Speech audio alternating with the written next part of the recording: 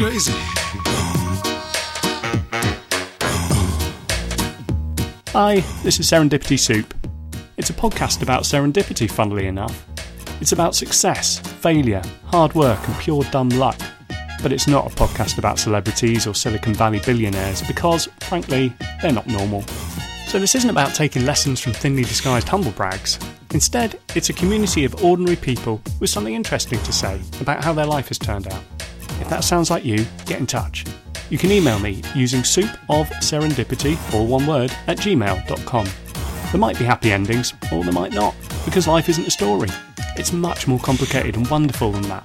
So, wherever you are in the world, and wherever you are in your life, I hope you'll find something useful to take away from these conversations.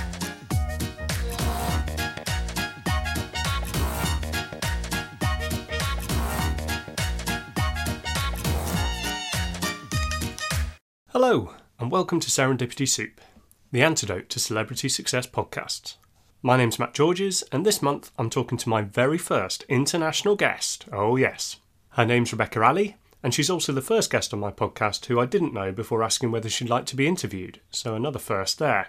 I came across Becca on LinkedIn, where she posts on a variety of subjects, particularly about her autism, her Jewish faith, and her sexual identity. There's been a trend and a backlash on LinkedIn for some time about what is suitable material to be posted on that platform. The phrase "go back to Facebook" is one I'm seeing a lot more, and it's one that Becca has occasionally faced. As regular listeners will know, while Serendipity Soup is a podcast about careers, I haven't yet found a guest willing or able to disentangle their work and their non-work lives. The two are so intertwined that it makes no sense to do so. It's like asking a professional ice skater to only do their routine facing forwards. You'd still get what most of us would think of as an impressive performance, but it wouldn't show off the full spectrum of skills and abilities that individual is capable of. I appreciate that's a relatively recent view of the world, but I do wonder whether it's actually a return to something much older that's been covered over by the rise of large corporations in the last 200 years or so. At a human level, if you know that someone has been recently bereaved or is facing some other personal challenge, you don't go to work with them and then expect them to be completely unaffected by that. Asking how people are and making accommodations for everyone's circumstances isn't a woke fad. It's more or less how humanity has functioned since we first emerged as a species. Anyway, I digress. The point is that I've learned so much from Becca's posts, and I'm sure many others have too. Again, there's a trend at the moment to criticise people who express an opinion but don't have the lived experience of the thing they're expressing an opinion about. While I completely understand the reasons for this, taken to its logical extreme, this argument says that no one can have an opinion about anything anyone else does because they haven't lived that person's life. You can't have an opinion about what I just said because you aren't me. You didn't grow up in the same place and time as I did, and you didn't experience the same things. I think there's a more compassionate centre ground on this, which is to say that no, I don't have your lived experience. So before I express an opinion, I'm going to learn about it. For me, Becca's posts are a window into a world I previously knew nothing about.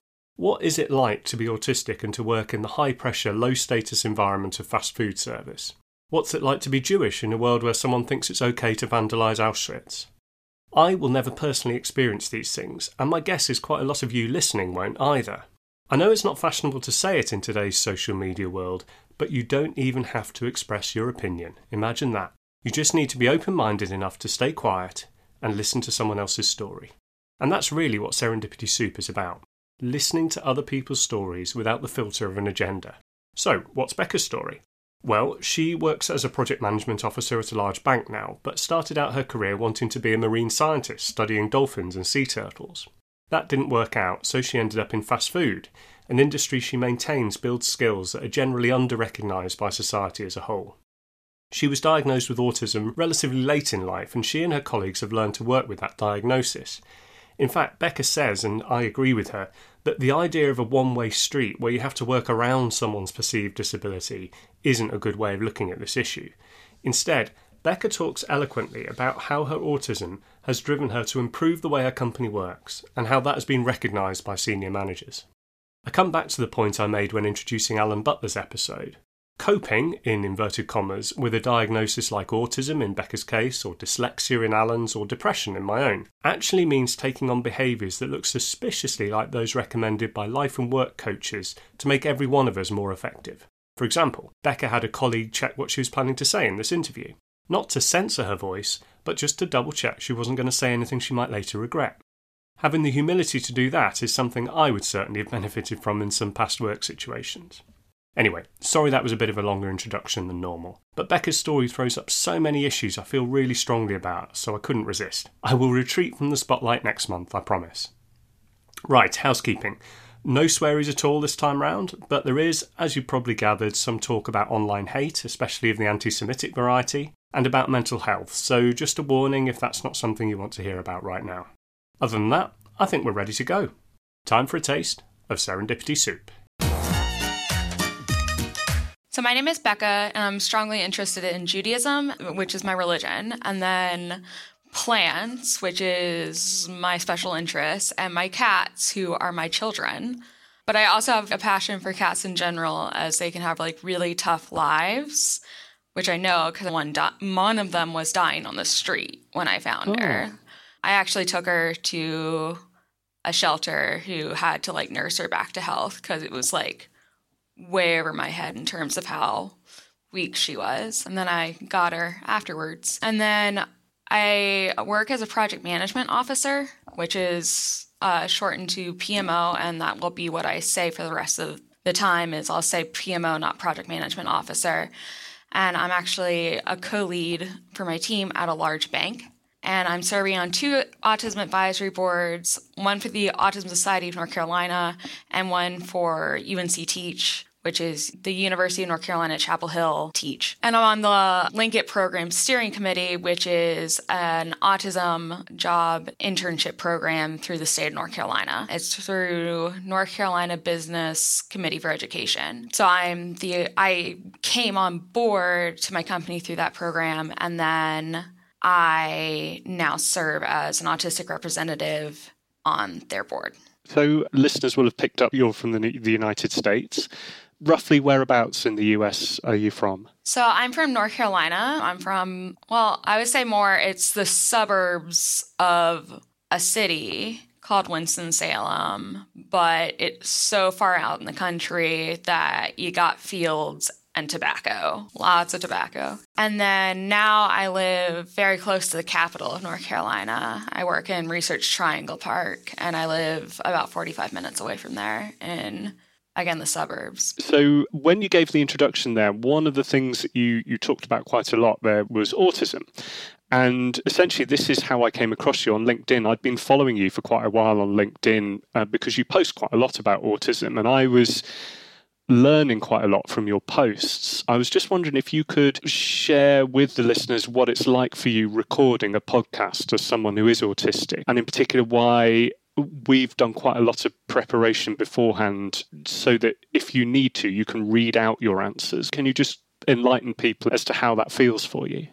So I have a great deal of anxiety and I go into every speaking engagement I have well prepped. I listened to an audiobook once by somebody named John Ronson. I love his work. It's called So You've Been Publicly Shamed. And it's about people who made mistakes on social media and it ruined their lives.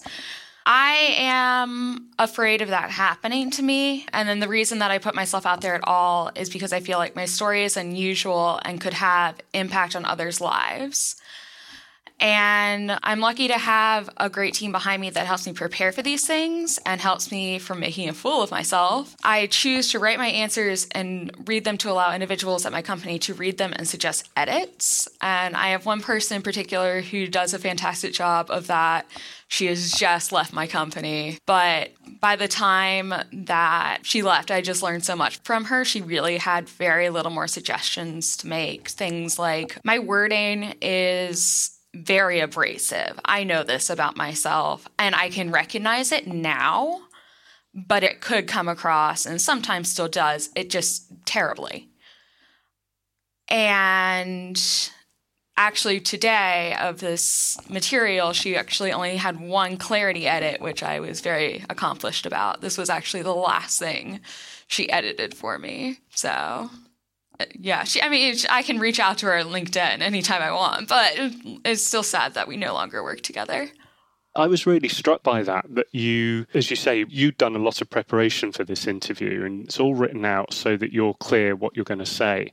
But it was really, and I was thinking, well, that's a lot of preparation for Becca, but I hadn't realised that there were other people helping you as well. And I was just really taken aback by that. The support that you were given by the people around you in work to do this was, it was really heartwarming, actually, I thought.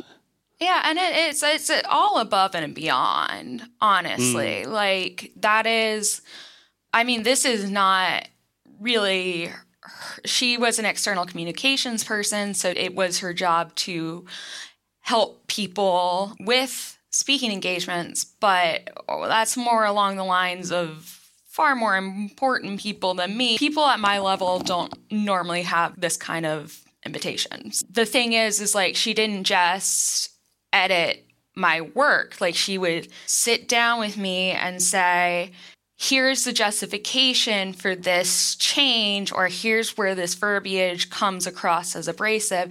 And it actually even went beyond like prepping me for something external.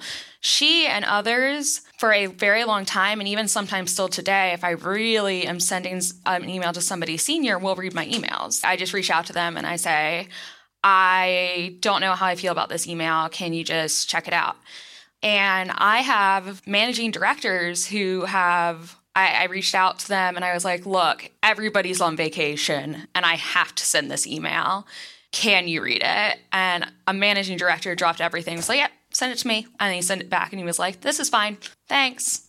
I was told, one, I am well known for being a very positive person and people enjoy that because I am a very supportive and engaging person. But the other thing that people have told me is it is somewhat unusual for people to be willing to ask for help.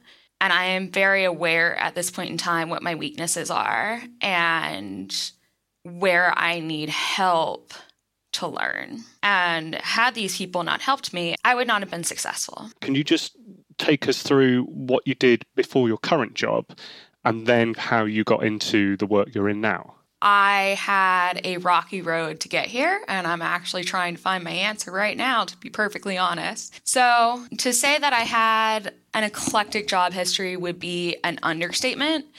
One of my first jobs was right out of high school. I worked in autism one-on-one support, and it was really funny because the agency that I worked at, I got diagnosed at 23 and I applied for support through that agency. So you worked for them without knowing that you were autistic?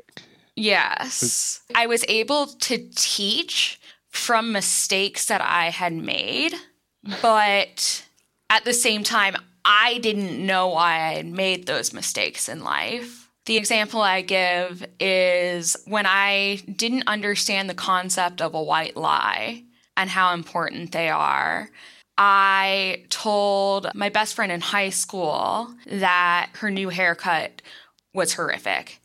My train of thought was, well, if I tell her this, she can go get it fixed. Mm-hmm. She never spoke to me again. That was the end of our friendship. Yeah. How old were you then? I don't know. I was in 9th grade in the United States. Okay. So we're talking kind of mid-teens, something like that? Yes. Yeah. So then I did learn there is a line where you don't cross depending on a relationship, where honesty isn't always the best policy. But it's so complicated.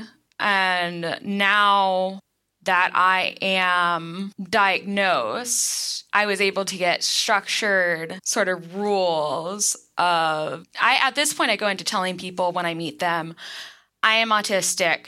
Do not ask my opinion unless you want the answer. Because the thing is, even if I do try to tell a white lie, my face gives it away. Yeah. I can't control my face, like my facial expressions. And my tone gives it away. So I can tell you, no, those pants don't make you look fat, but you're going to know. I struggle with the same thing, which is that I've also had problems with white lies, which is that you think, well, why are you asking me this if you don't really want my honest opinion? And, my wife even now will say to me, just paper it over. It's fine. They don't really want to know. And it's just interesting that it is complicated. Even for somebody who isn't autistic, that area of life is so complicated, isn't it? Yeah. And it just becomes more complicated as you get older and you move into work. Yeah, but it's nice now because I have friends around me who, they don't ask unless they want an answer, and they do ask because they want an answer. And I will say that I have a very big policy of honesty at work, because I would hope that nobody would come up to me in the office and ask me how their dress makes them look. That's never occurred, so I don't know what would happen. And I wrote a post on this for something like, I don't know the answer. I don't care what level you are. I'm telling you I don't know the answer. I won't lie or make something up and say, this is the answer, or try to sugarcoat something. I will say, I don't know the answer. I will get back to you in X amount of time, and I'm going to find the answer by going to talk to mostly one specific coworker who does have all the answers. And that builds trust. The fact that, my friends trust me not to lie to them and about if they're asking for my opinion. And at work, I have a very good reputation. And I also will say, I think this is the answer. Don't quote me on that. I really want to go look it up and confirm. So I worked in autism one-on-one support. I moved away, and you have to do a certain amount of in-person trainings. So I couldn't. So I left that because of proximity to the location where I had to do the in-person trainings. And I had 3 internships in dolphin and sea turtle research, 2 of which went fine, 1 of which I was let go from. And I worked in a movie theater for a bit, which wasn't particularly successful there either. But I finally transitioned into full-time into fast food, where I eventually found the skills I needed to be successful and independent. And I sort of started climbing the ladder. There, I earned the product master designation, which required passing a bunch of different skills tests and making pizzas. But I consider myself 2 different people over the course of my life, before Israel Becca and then after Israel Becca. And while the experience and personality of before Israel Becca are important to my journey, she wasn't a particularly good person. I do say she as an attempt to distance myself from that personality today. I was spoiled growing up, where I even had somebody to clean my house, and I got almost everything I wanted. And before Israel Becca acted like the type of person you expect to come out of that. I was very entitled, rude, rather helpless, and full of excuses for everything.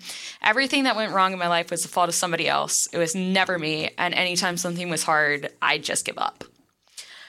And I'm not embarrassed to say that, because it's not at all who I am today. When I went to Israel, I touched the Western Wall. And at the time, I was like, it's an old wall. That's cool. I noticed later that there was a huge mind shift that I could source back to that moment. And I realized that I wasn't who I wanted to be, or even that good of a person.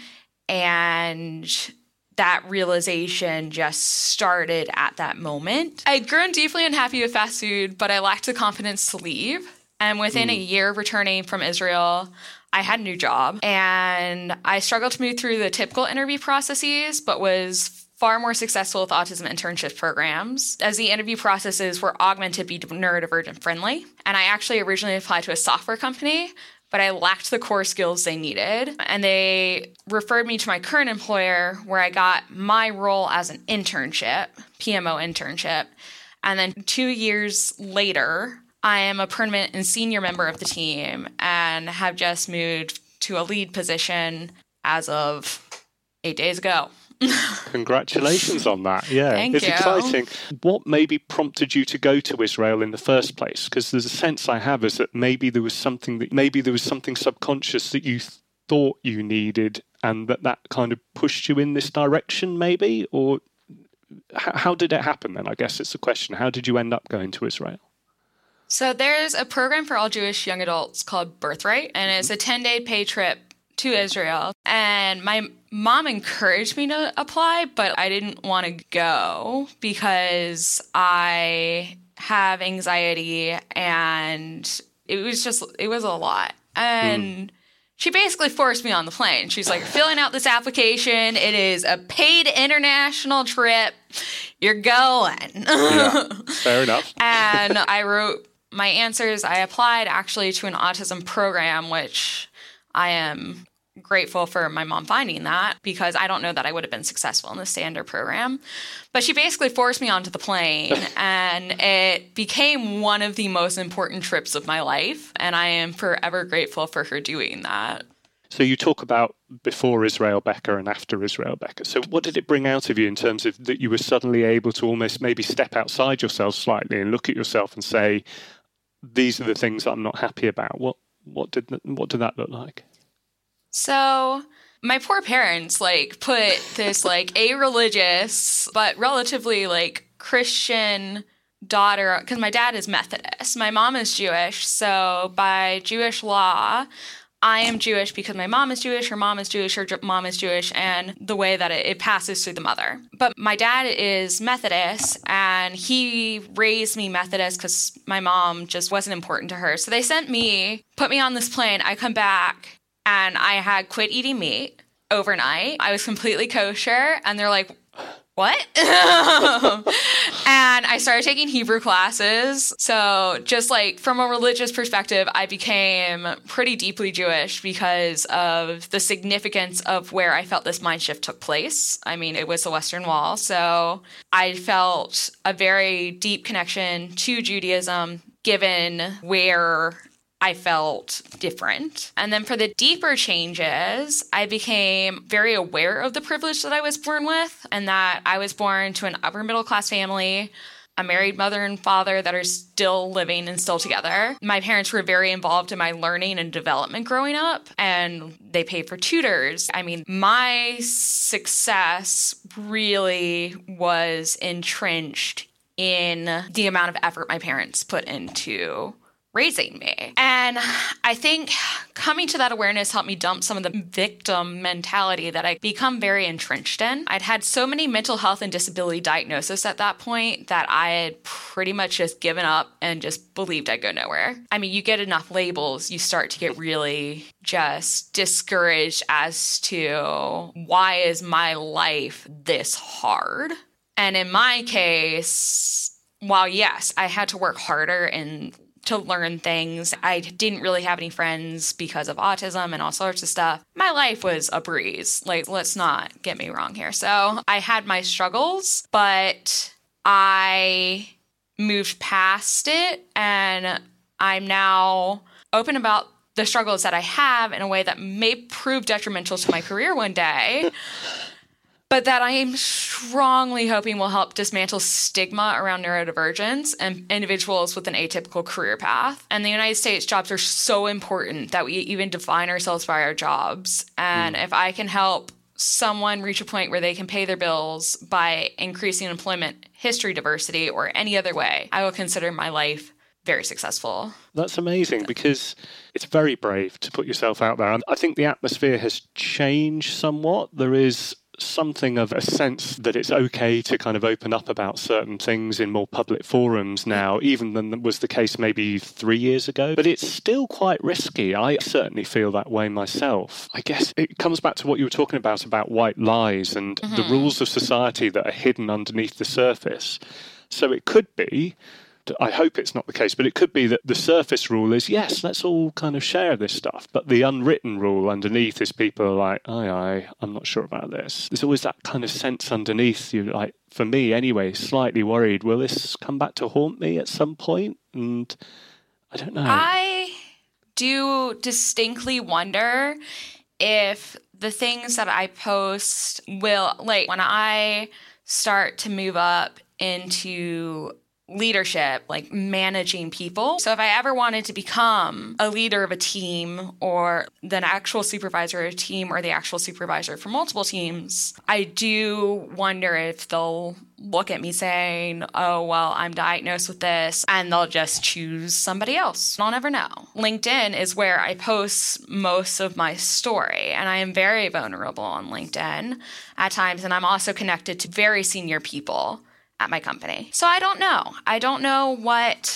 if there is that unwritten rule. But at the same time, I feel that it is important because I was not given a chance until I was by the current company I'm at. And the amount of stigma I faced before I got here, I just feel like it's very important for me to be open about my struggle so other people do not fall into the same victim mentality that I did, which is I have all these diagnoses, so I shouldn't even try. I just feel like it's very important to be open about these things for the future of other people, whereas the future down the line, I'll deal with the fallout if it comes. So, that's future me problem.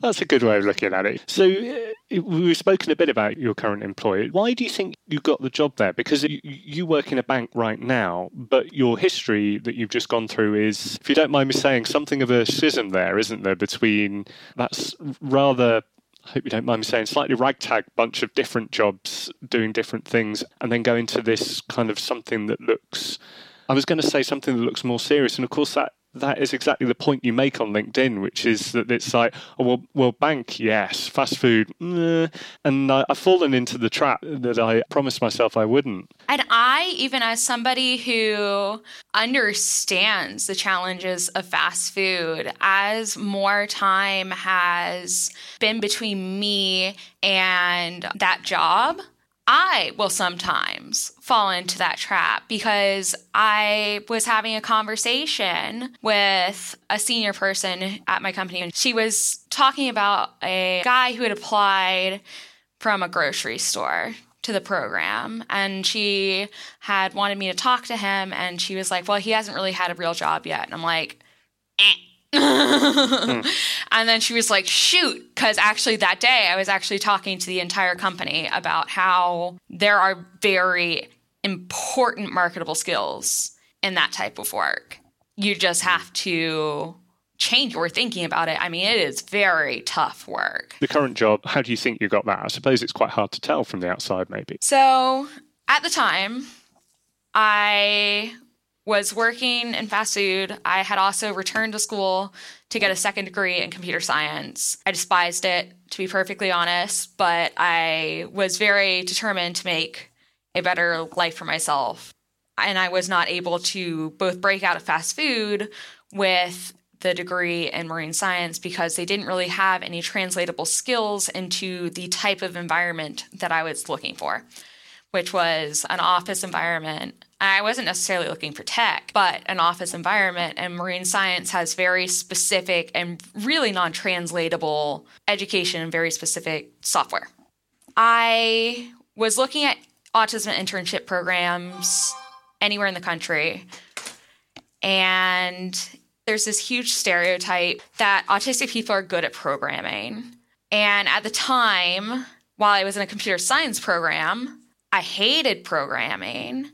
And although this is now changed, I'm pretty good at programming now. I had no programming skills at the time. You asked me to pass a programming test, it wasn't going to happen. And I applied to a very large, well-known tech company to their autism internship program, and the recruiter chose my resume. I was not far enough along in those skills. And that recruiter, first off, one of the things that she did is she contacted me, and I've learned from LinkedIn that's not exactly, I wouldn't say a normal recruiter behavior, but it can be uncommon. And she called me and she told me, like, look, you interviewed great, but you literally don't have the skills for this position. And then she referred me to the Linkit program, which was the North Carolina program I described earlier, the autism employment program out of the governor's office. And it's really funny because it's linking innovative talent but it's Linking North Carolina Talent IT. And they've actually tried to push away from the primary IT focus based on my success in a non-IT role. Because while I am a PMO for IT projects, primarily I support the program managers. I do not actually do the IT work. And I came in, I did an interview super day. And as for why they chose me, so they pulled my resume and they asked me to interview because the founder of the Neurodiversity program actually worked in fast food himself. Yeah, he recognized that I would have translatable skills. Because one thing my resume showed, and this is something that I really stress now in anything I say, is it showed progression in a fast food restaurant. I started as a delivery expert and I ended as a shift runner. So it was a progressive amount of responsibility, and that's a big deal. And I had also been there for almost 3 years at that point. So he saw that, and instead of getting stuck on fast food, he was like, fast food, but been promoted twice in just under 3 years. So he recommended for me to come in, and I came in and I interviewed. As now, why they chose me once I interviewed, I can't really say on that one. This is my favorite story of all time. My shoes actually disintegrated. The sole, I didn't have dress shoes, and I had borrowed my mother's dress shoes out of the closet, but in order to get to the place to interview, it was 2 hours away, so I had to leave super early, and I didn't want to wake up my parents, so I just grabbed shoes off the shelves. The shoes ended up being really old, and the soles fell apart because they had not been taken care of and they were leather. And I essentially went from wearing dress clogs to wearing slippers with no bottom, and I had tracked leather sole everywhere. And finally, because I was tracking leather sole everywhere, they just told me and I was very embarrassed, of course. They just told me, take off your shoes, you don't need those. And so I literally went to all the interviews in my socks. Oh my God. And I have to say, while I am very big on not judging people, I think showing up to an interview without any background in socks, that might have pushed it a little bit. That's just a funny side note. And I don't make good eye contact. I've never made good eye contact. And I am, although not so much anymore, at the time I didn't believe in myself to the extent that I failed many interviews because I didn't come across as confident. There's like a type of ideal candidate people look for. I see posts about it all the time. You want a candidate who makes eye contact and has a strong handshake. And actually, I posted on that on LinkedIn multiple times about how ableist that is. And one time it made the LinkedIn news feed. The news team chose my post. And it's true. I did not check those boxes. And since then, I have been very successful. So despite the fact they looked past the shoes, they looked past the fast food resume. Yeah, like they looked past the socks, they looked past the fast food resume. I mean, they really tried with me. Yeah, you've said already that there's a bit of a stereotype about autistic people being good at programming and I guess the kind of maths side of things, but that's not really where you are. But actually a lot of the stuff that you talk about as successful in your LinkedIn post does relate to programming. So do you think you've been pushed down that route, Ace? I was not pushed down the programming route by the autism stereotype. I was definitely pushed down the programming route by realizing that it can just make my life a lot easier. And I actually was looking to expand on my Excel skills, and I clicked on a LinkedIn Learning video about macros, and I didn't know what a macro was. No idea. And my job is very repetitive. We had to build the same reports by hand every week, send the same emails every week. We had other roles as well, but a huge time sink went into these repetitive tasks. A lot of autistic people like repetitive tasks. I do not. And I hated that aspect of my job. I absolutely loathed it. And the video kicked off with, do you do something repetitively in Excel? And I was hooked. I was like, immediately, tell me more. It started out with, I just learned very basic stuff. And as I learned more and more functionality, I learned how to integrate Excel into Outlook. So now Excel will do calculations, data analysis, and formatting, and then write an email for me based on all of that. And I have eliminated, in 2021 alone, through entirely self-taught skills, I calculated it using 360 user feedback from 4 different departments who have implemented my stuff, and it comes to over 900 hours of repetitive labor is just gone per year. So I'm working on other projects to free up more time. I find the actual programming tedious and frustrating, as I don't have any formal training to pull from. Everything I've learned since then, I taught myself. And it's getting easier by far, but it's a lot of experimentation. Part of the draw for me for work from home is I actually have a couch in my office, and I have an office set up at home. I will go lay on that couch, I will shut my eyes, and I will write essentially pseudocode in my head, run it until it works, and the calculations come out correctly, and then just go back online and type it. And you can't really do that in the office because there's a lot of distractions, but you also can't really do that in the office because I'd have to sit there with my eyes closed looking like I'm sleeping at my desk. But it is a huge time save to not have to go through and write everything out, run it through the computer, when all I do is make it appear in my mind and then run it. And then just erase it. There's none of the clicking. You've mentioned a few people. You mentioned your mum. You've mentioned this lady who was your recruiter. But are there any others who've been sort of instrumental in getting you to where you are now through the kind of journey that you've had? So many. It's just, I can't do the list justice in the time that we have. I would even go as far back as in 2015, the GM of the fast food restaurant I worked at for a summer was so wonderful that when I felt I had nowhere else to go, I went back to that fast food chain. The recruiter who looked past my resume and saw potential and reached out to me and then did not drop me. She connected me with a new opportunity that I qualified for. The hiring manager who looked past the socks, looked past the lack of eye contact, looked past the stammering, and the people who trained me. I was hired into this role with no background in project management, and people worked very hard to teach me the skills that I need to know, or the skills and concepts I needed to know to be successful coming from a job with zero background. And even like the guy who sat next to me in the office, he's been in corporate America for 30 years, and he's been a great mentor to me. I'll call him up. I'll be like, hey, I'm having this problem. Can you help me?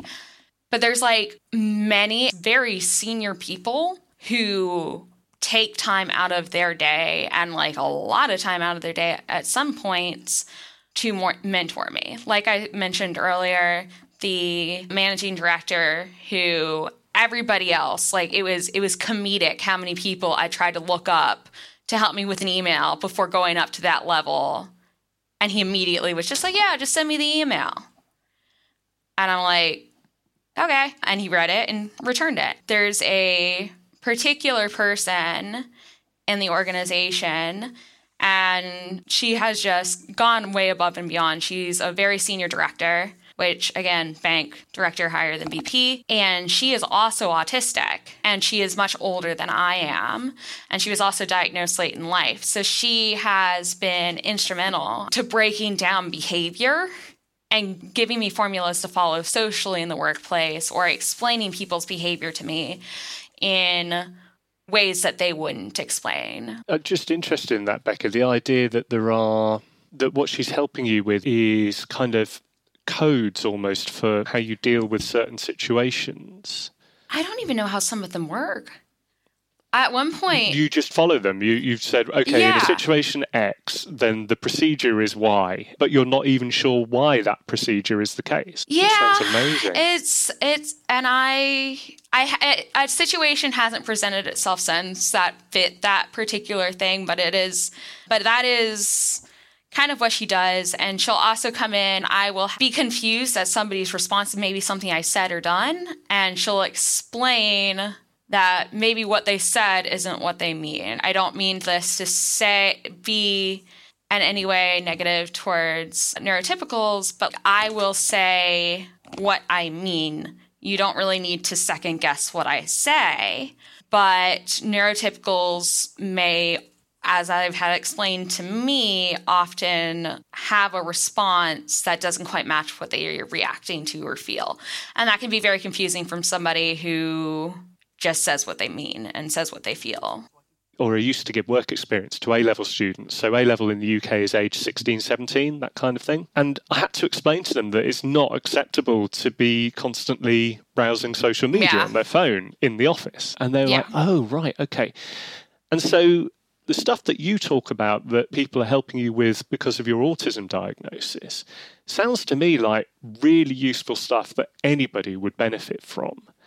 And it just seems weird to me that a lot of the time people just expect you to kind of pick this stuff up. Do you think there's a different culture where you are, or is it because of your autism diagnosis, or are they generally more supportive to new people coming into the office, or what do you think? So this is my first job, and it's my first company job, and I also came in through a different stream because I came in through an internship program that was structured. It was designed specifically to provide these types of personalized services to autistic people. So one of the things, for instance, that they did for me is fast food and corporate, completely different worlds. Fast food, you can talk about anything. Corporate, there's HR. HR is a thing. So I literally had my job coach write down on paper a list of this is what is appropriate to talk about, and this is what you do not touch in this environment. Yeah, other people definitely don't get something that structured. Because I'm autistic, I can't say what the neurotypical mind knows. Sure. I know for me, from my experience, I had to learn and I had to have explained to me the different cultures because I don't pick up on that. And so I really can't answer that question because when my entry to my first and only corporate job is just different and my brain works differently. And I will say the neurotypical brain is a bit of a mystery to me. And I can't completely understand what neurotypicals know and how they learn it and what needs to be taught to neurotypicals, whereas I do feel like I need to be taught most things when interacting in a structured environment where I can get myself in trouble with things I don't know. So, did you ever have a dream job or a dream career, and do you have one now? And the reason I ask is because you mentioned earlier on about the marine science side of things, and that seems to have gone now. So I don't know, I'm guessing maybe you wanted to be something like that? So I actually wanted to be a marine scientist since I knew what jobs were. I was going to be a field worker. I didn't want to ever be confined to an office. Like, young me would not recognize anything to do with me today. I had the internship that I was let go. So ever since then, I've had a series of I want to do this. So after literally over 2 decades, I found I didn't want to do marine science and I was lost. I wrote a post about how in 9 months, everything after graduation, everything I had worked for my whole life was derailed. And then when I moved to fast food, I wanted to run a store. That was what I wanted to do. And then there was various restructurings. I didn't end up getting along with the new management that came in. And I started looking for a new job and was like this, okay, I'm not going to end up being able to work and be in charge of a store. And I now am very focused on the now because, 3 years ago, I accepted a job that I didn't know what it meant. People on day one, when we all were sitting in a hall, all the new hires had orientation. People were saying what they were hired to do. And I actually couldn't even tell them what my job title was because I didn't know what it meant. I didn't know what project management was. I have found that I am very gifted at this field. I like it a lot, but I don't necessarily look forward to a dream job anymore. Right now, I have a plan of what I can implement here. And that is what I'm focusing on, is producing my best work and improving things here. And I will make decisions as they come. But I've learned that my situation and plans have changed so dramatically over the years that I don't feel like setting my eyes 20 years down the road is helpful to me. I guess kind of 2 or 3 things that I follow your LinkedIn posts for. One is insights on autism. Another is, I guess, the stuff that you talk about. You talk a lot about your Jewish identity and also, to a lesser extent, your sexuality. You've talked a bit about the autism side of things and why did you want to sort of stick your head above the parapet there? And I totally get that. But for the stuff around your identity and your sexuality and your religion, what's the logic there? Because that's really tough. Some of the kind of fire you must take for those posts. So why do you do it? in a short question. So I truly get more hate online for being Jewish over gay, which I am not quite sure what to make of. Nobody should be hated for their identities at all. And I will start by saying the fact that I know I can be out and Jewish without professional repercussions in my company. And while I cannot speak to the culture of any other businesses, because as I said, this is my first professional job, my current employer has directors and managing directors who identify themselves as LGBTQIA plus members in their email signature.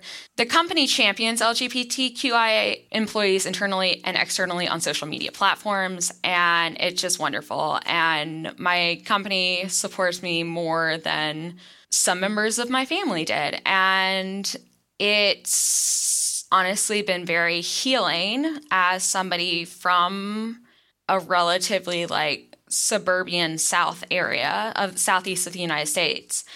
That it is very commonly referred to as the Bible Belt. It was not easy being a teenager and gay. Although at the time, I identified differently. I was the head of the GSA in high school, and there was a lot of trauma. What's GSA? I'm sorry. Gay Straight Alliance. Okay. So I was the founder, and you want to talk about a lightning rod, try putting that in a teenage setting. It's very healing to see these directors and managing directors and people I very much look up to and who take a lot of time to talk to me. Once I expressed how much their presence really just means to me. The fact that they are there, they're in a leadership role. It's just been so important to me. But I do wish I could be more positive about being vocally Jewish online. I'm certainly supported within my company on this, but in the LinkedIn and Facebook, the hate has been pretty hard. But the reason I am so vocal is that the United States FBI released statistics that although Jews make up less than 2% of the U.S. population, we're 60% of religiously based hate crimes. And that's not okay. And then Auschwitz was just vandalized in October 2021. And if we're quiet about it, it'll get worse. So that's what it comes down to, is that I'm more afraid of what will happen if I stay quiet than if I don't. That's incredible. First thing to say is how brave I think you are to repeat that, because it's...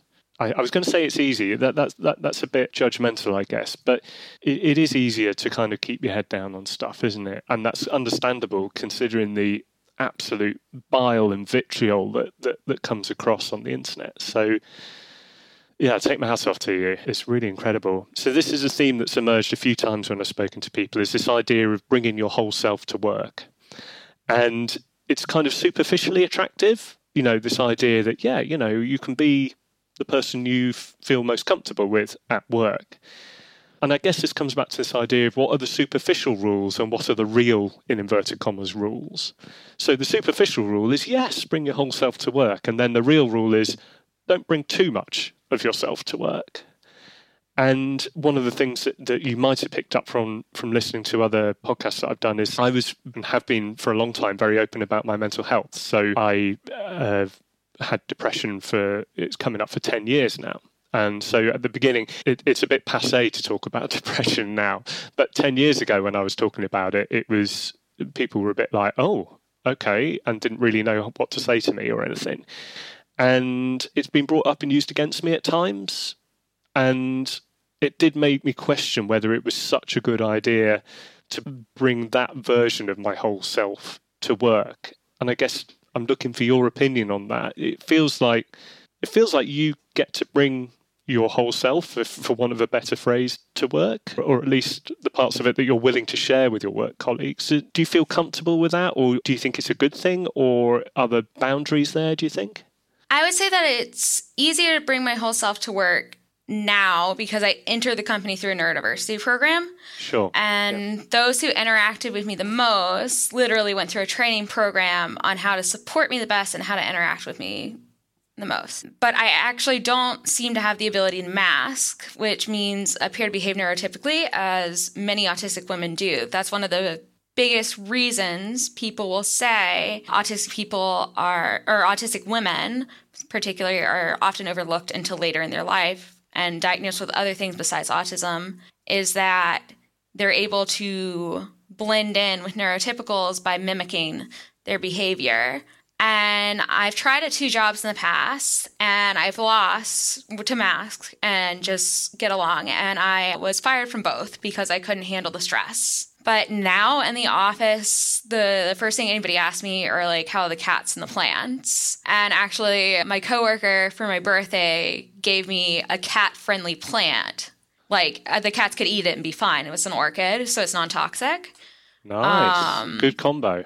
I've not asked him if he knew it was non-toxic, because I have to say, huge brownie points if he did the research. I know off the top of my head because that's my interest. And anytime I talk to a coworker, I go catch up with a coworker, it's, how are the plants doing? And then like some of them will know, some of them even know that like I had a spider mite problem. Like it gets down to, a spider mite is a type of pest that kills plants that I have been fighting off of my plants. I mean, they really That's a lot of detail. They asked for these details and they are absorbing these details. And it's actually really funny because my parents have my whole life set boundaries with how much I talk about my interests, because it can become overpowering and it can drive people away.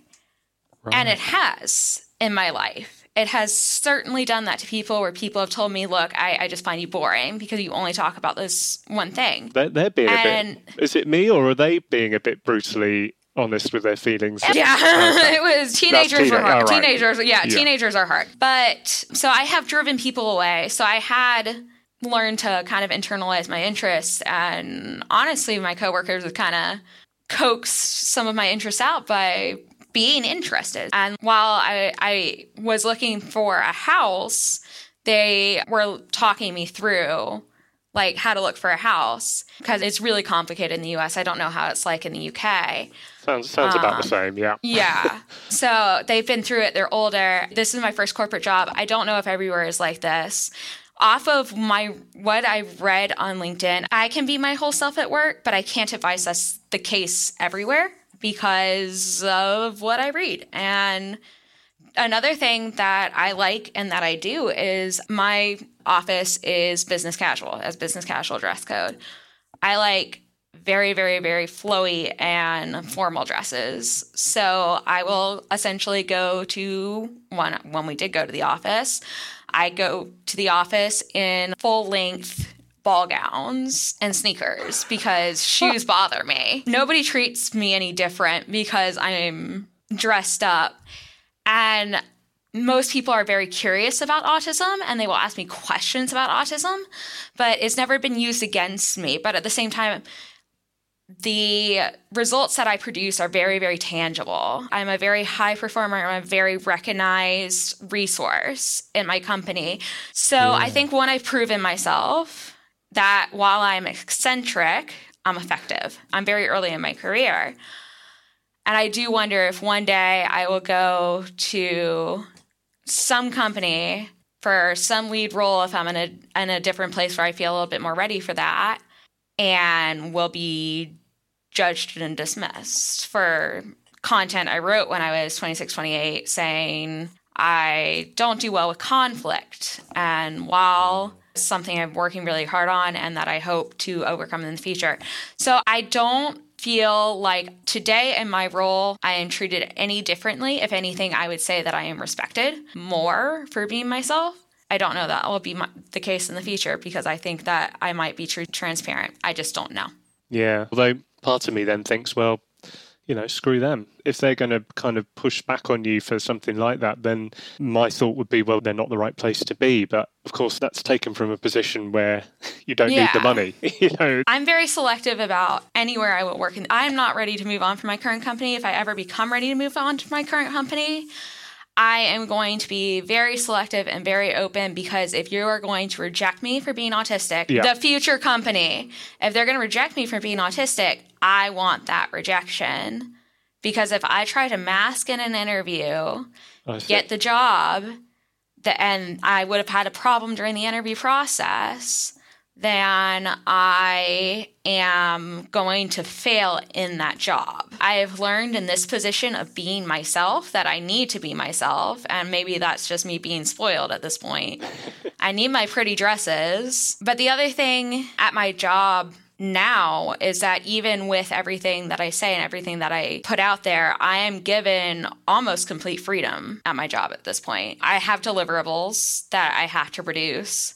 How I get them done, as long as I get them done, nobody cares. They've reduced those deliverables to allow me to be innovative. And I will spend time doing research into programming languages that may help my team. I will never work for an environment different than one that trusts me and treats me for me again. But just to say a huge thank you for the honesty, because there's a lot of subjects in there that on paper you think this is pretty tough stuff, but you've been so gracious and so honest in the way that you've talked about. It's been really eye-opening for me, and I'm sure it will be for people who listen to the podcast. So I just wanted to say thank you. I really appreciate it. Well, I appreciate you inviting me. It's been an absolute pleasure. Thank you so much.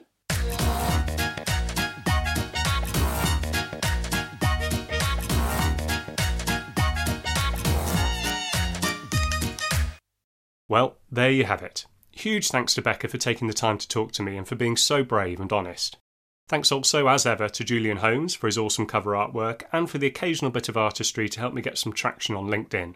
Thanks to Anna Gunn for editing, to Acast for hosting the podcast, and of course to you for listening. Remember, if you think you could add some flavour to Serendipity Soup, get in touch. You can email me at soupofserendipity, all one word, @gmail.com, message me on LinkedIn, or tweet me using the handle @soupserendipity. Thanks again for listening, and see you soon for another serving.